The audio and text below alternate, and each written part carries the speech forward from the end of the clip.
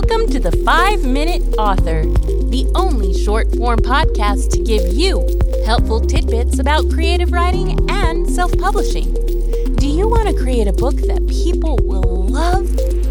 Join award-winning and best-selling author Sonia Dewing, CEO of Women's Thriller Writers Association, a roller derby player, and a happy dog mom to giant puppy Bo. Let's get started! My friend and fellow author Dita asked me to talk about pen names. What's the process, and is it beneficial to have several pen names for different genres?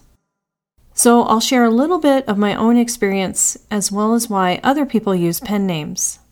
I write most of my work under my own name, Sonia Dewing. That includes my adventure thrillers and my fractured fairy tales and my nonfiction, like my memoir. I think memoir obviously makes sense to use my real name because it's a true story about me. I do have 2 pen names. For example, I wrote a short story for a super spicy dark fantasy retelling of fairy tales. I did that because I don't know that fans of my adventure thriller want to read a super spicy dark fantasy. And super spicy is just a code word for sexy content. Often we find an author we like, we read everything they've ever published, so I don't want to lead a reader to something they might not want to read.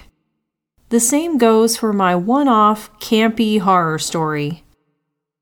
All of my stories have strong female characters, but it takes someone who enjoys movies like The Blob to appreciate evil nuns from space.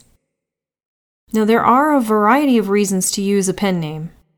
I know one author who likes having a separate persona as an author, so I don't even know her real name. Other authors like to keep it a secret that they're a woman because of the bias of readers. Now, Tamsin Silver, author of The Curse of Billy the Kid, has always used a pen name. And this is what she had to say about it. I use a pen name for 2 reasons. The first is because at the time I started writing, I was running a theater company in New York City, and I was trying to keep my 2 side hustles separate.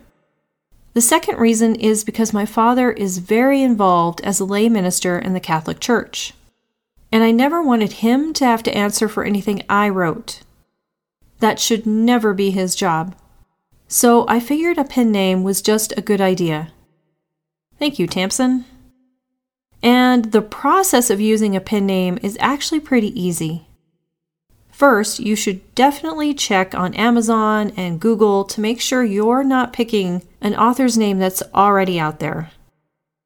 When you sign up on KDP to publish or whatever publishing program you're using, you're signing on as the real you because you're getting paid. But when you publish a book, there's always a field called author name. That's so you can assign it to whatever author name you want to use. So for example, Evil Nuns from Space, I published it under my KDP account, but I assigned it C.H. West as the author. And that's pretty much the only difference, other than making sure that the pen name is on the cover. Hi writers. So the other day, I had 3 different people come up to me and ask me how they could buy an event or something for their loved one to get involved with writing. So what I did was I've created some gift certificates.